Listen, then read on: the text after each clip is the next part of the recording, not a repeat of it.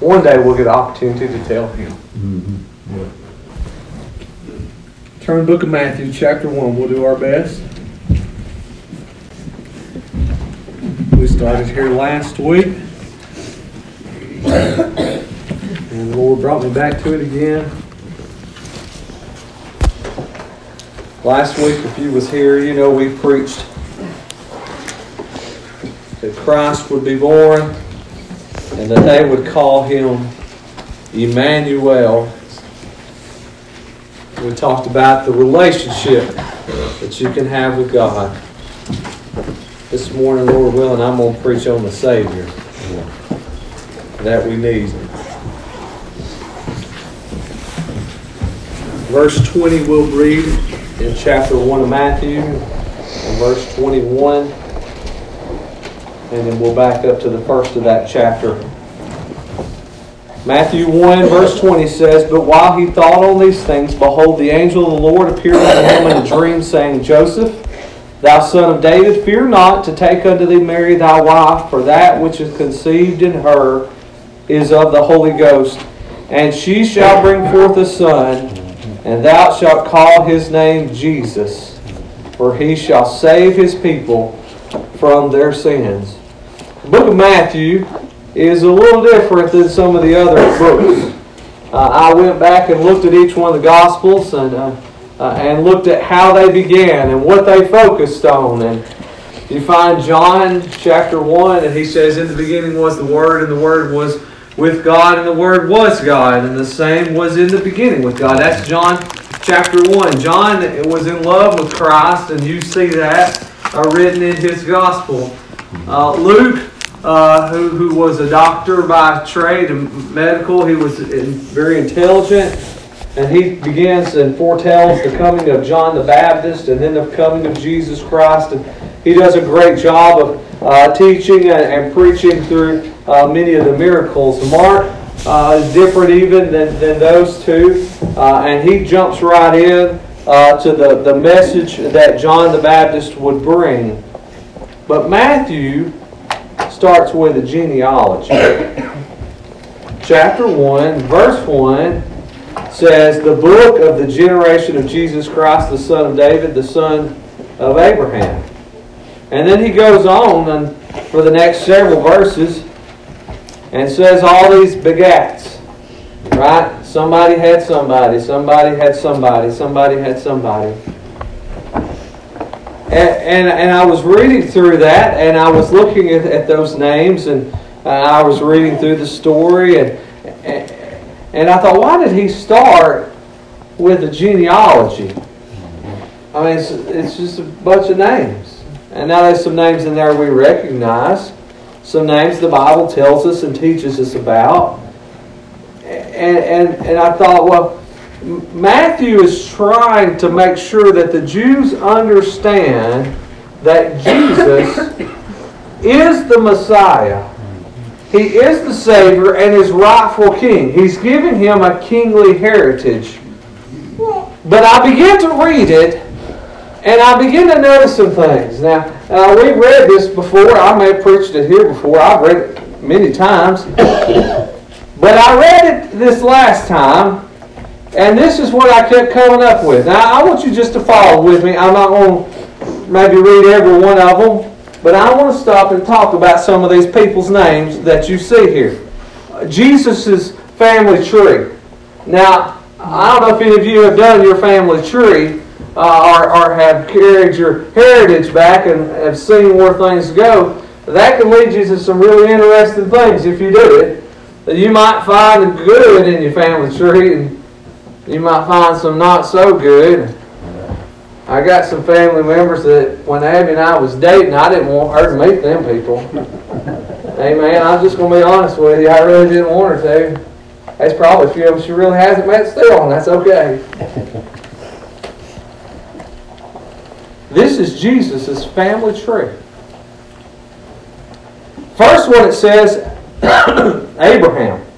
Let's stop right there with Abraham. Now Abraham is the father of the children of Israel. He's the one that God come to him and said, you're going to go here and you're going to you're going to go to this land, and I'm going to multiply your seed, and I'm going to do all of these things. And he changed his name. His name was Abram, and he became Abraham. But he's also the one that lied twice, told people that his wife was his sister because he didn't want to fight with them. He was scared. He was scared, let's just be honest. He was scared, didn't want to fight with these people. So he lied because she was real pretty. She was real pretty. His wife was pretty, and he thought, if I tell them she's my sister, then maybe they won't kill me to get her. Right? Now that's interesting. I don't know if you got any of that in your family tree or not.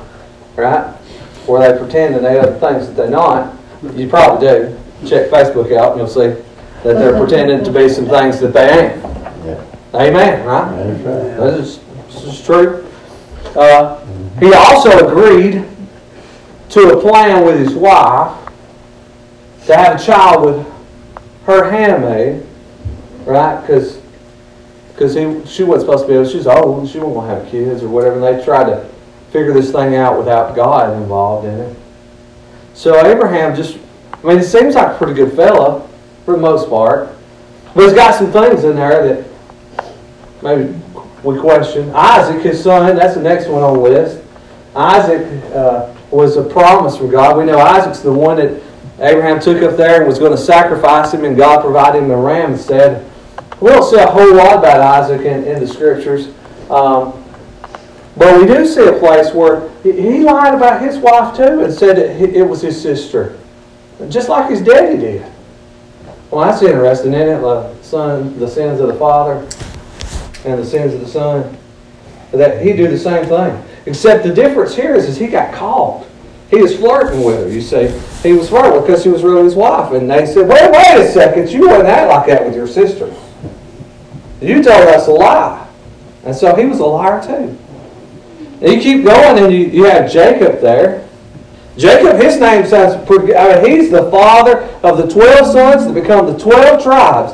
That's who Jacob is. Jacob had his name changed from Jacob to Israel because he was going to be the father of this great nation. That's who Jacob was. Jacob was strong and powerful, but he was a liar too. He lied to his, he stole the birthright.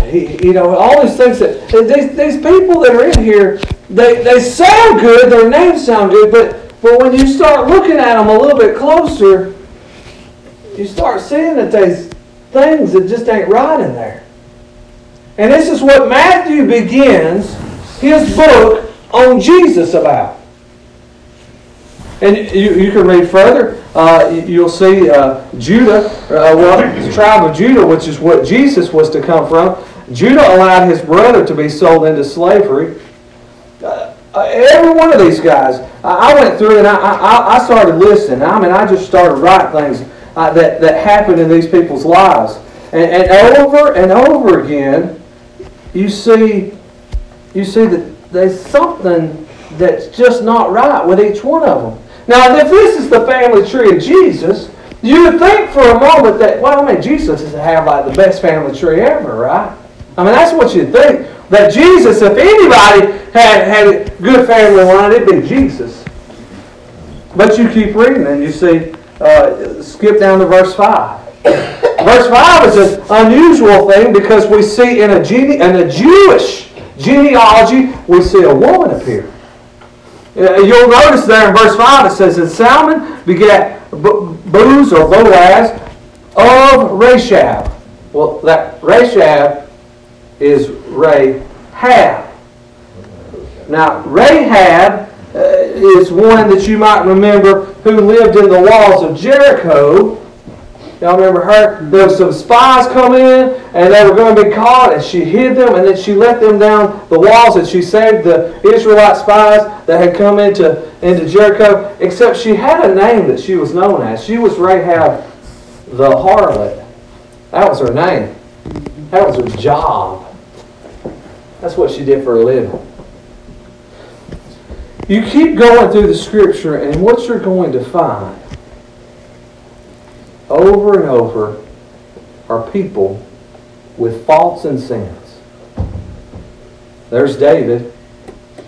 Oh, we know David, King David, giant slayer David, David, great David. David did all these things, including sleeping with another man's wife, having that man killed, fighting amongst his own family. He had so much dysfunction in his family. They were trying, his own siblings trying to kill one another. He had things happen in his family that we would whisper to our neighbors about. You know what I'm talking about? You will not believe what's going on in that household. That's what was going on in this family. The great King David. You keep going, you'll see there are other kings. There's Solomon, right? Solomon, known for his wisdom. Solomon, known for completing the building of the temple. The most beautiful structure, probably the Bible describes, built by King Solomon. His wisdom beyond measure. But Solomon had many, many wives and many, many concubines. Now you may say, well, that was the time period. But here's the problem. He allowed them to practice the worship to false gods. His wives introduced false gods into the people of Israel, which later on become a plague to them that they couldn't get rid of. Over and over again, the next kings after him, we had good king, bad king, good king, bad king. Because of why? Because of false gods right in the middle of their nation. And he could have prevented all that. You can just keep going through here and study each one of these. You got Rehoboam, and the one that allowed the kingdom to be split into two. And then you can look and you see, I believe King Asa is in there. King Asa was a good king, except he used treasury of God to be bribe money. And so I was reading this and I was thinking, wow, this is not really that good group of people. This is not like, hey, this is the all-star team. I thought, why in the world would God put this as his genealogy for his son? Why would Matthew start it off at the beginning of his book? Why would Matthew say, this is what I want people to know. This is what I want people to see. Why would Matthew do that? Well, then I looked up Matthew's story. Turn to Matthew chapter 9. We're going to come back to one in just a minute.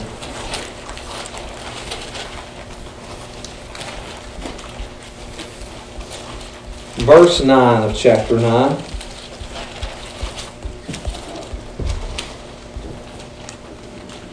And as Jesus passed forth from thence, he saw a man named Matthew, sitting at the receipt of custom. And he saith unto him, Follow me. And he arose and followed him. And it came to pass, as Jesus sat at meat in the house, behold, many publicans and sinners came and sat down with him and his disciples. And when the Pharisees saw it, they said unto his disciples, Why eateth your master with publicans and sinners? But when Jesus heard that, he said unto them, They that be whole need not a physician, but they that are sick. But go ye and learn what that meaneth, and I will have mercy. I will have mercy and not sacrifice. For I am not come to call the righteous, but sinners to repentance. Matthew was a tax collector. That was his job. He was a tax collector. He was a tax collector for the Roman government, not for the Jews. So he was a Jewish man who was a tax collector for the Romans, which meant he was hated by his own people. They didn't like him very much. Not only did they not like him, they considered the fact that he was a tax collector, that he was chief among sinners because he had turned against his own people. That's what they called, that's what they believed him. Let me tell you about Matthew. Matthew was somebody who nobody else liked. Matthew was somebody who every day had to deal with the fact that people were going to spit at him, they were going to cast curses at him, they were going to say ugly things about his back every time he walked around. Matthew was a person without hope. That's who Matthew was. And so what Matthew did in his book, he said, I want you to see something here. I want you to see that in spite of liars, in spite of criminals, in spite of thieves, in spite of cowards, in spite of somebody who would be an adulterer, in spite of somebody who would be a murderer, Jesus chose to come anyway. You see, he had no hope until Jesus come by. Jesus sat down with him. Jesus come in spite of all the things that we would do. Jesus come because he was going to be the Savior of the world. The only reason he would come to be the Savior of the world is if people needed saving. These people needed saving. Jesus come in spite of who you would be. Every time, brother, that we sit back on him and we don't do what we're supposed to do, he come anyway. That's right. He looked at the lion and said, oh, there's Abraham. Oh, Abraham's going to make a mess of this thing. Boy, he ain't worth a dime. I'm going to come anyway. He's seen Isaac, and there's Isaac who's going to follow in his father's footsteps, make the same mistakes and maybe worse, and he said, I'm going to come anyway. He looks at Jacob and says, oh my goodness, you're going to steal from your own brother. You're going to deceive your father. You're going to do all these terrible things. I'm going to come anyway. He looks down the road at Judah, who has a child with his daughter-in-law, and says, I'm going to come anyway. Because this is a people that need saving. And Matthew looks at his own life and he's hated by everybody and says, nobody loves me. The people that talk to me are the worst kind of people to be around. That's the only friends I've got. And Jesus come anyway. Let me tell you something. In Luke chapter 2, when there's a bunch of shepherds in a field and angels are showing up, they're in a place where, look, they're just the lowliest of lives. They're the people that ain't got any other jobs to do. They don't have any other hope. Mm-hmm.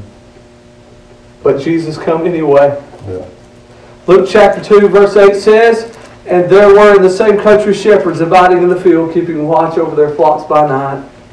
And lo, the angel of the Lord came upon them, and the glory of the Lord shone round about them. Are you hearing about them? Mm-hmm. Those that were not worthy, those that had lives that were like everybody else's, those whose family trees look like yours and mine, when we look at our own lives, those kind of people, the glory of the Lord come down to shine on them. Mm-hmm. And it says, and they were sore afraid, and the angel said unto them, fear not, behold, I bring you good tidings of great joy, which shall be to all people. For unto you is born this day in the city of David a Savior, which is Christ the Lord. He come to save. Yeah. He come to save. Who does he save? He saves people who need saving.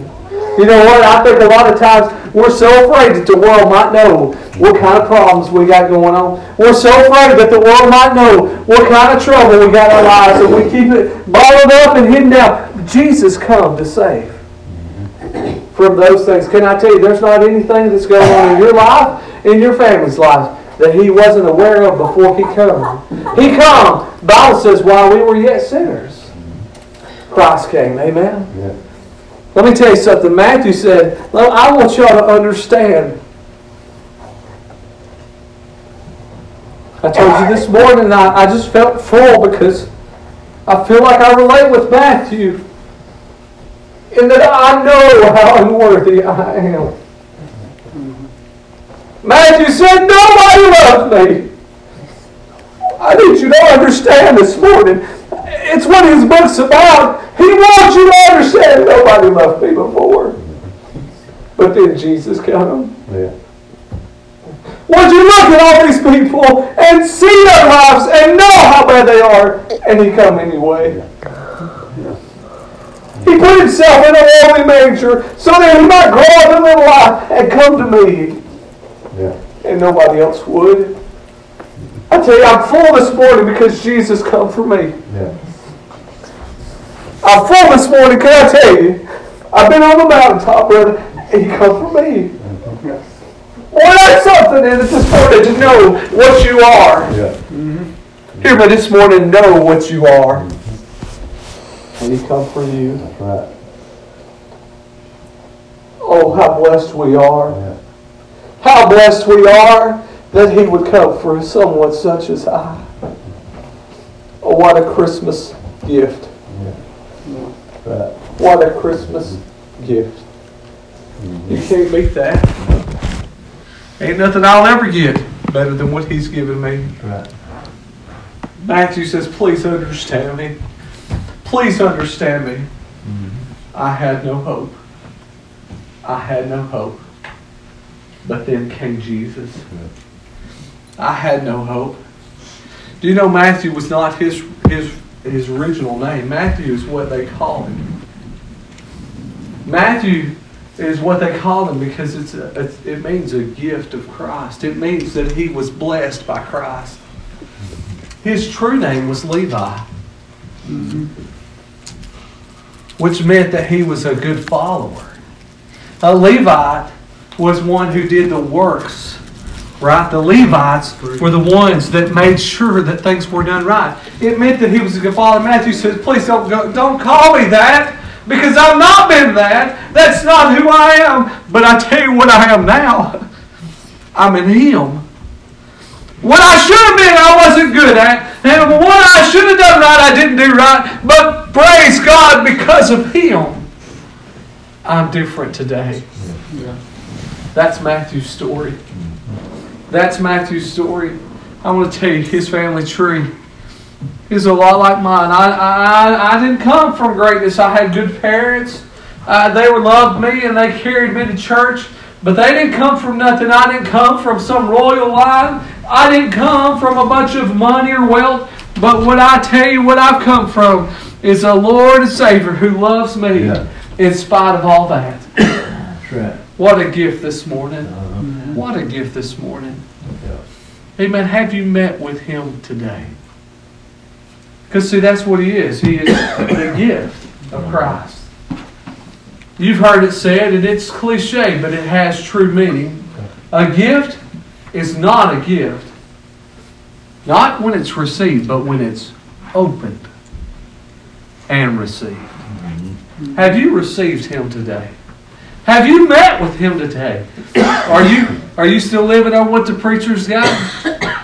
Are you getting on the mountain yourself? He's the Savior. He'll save you today. If you'll come. Y'all get a verse of song. I don't feel like I need to do any more than that.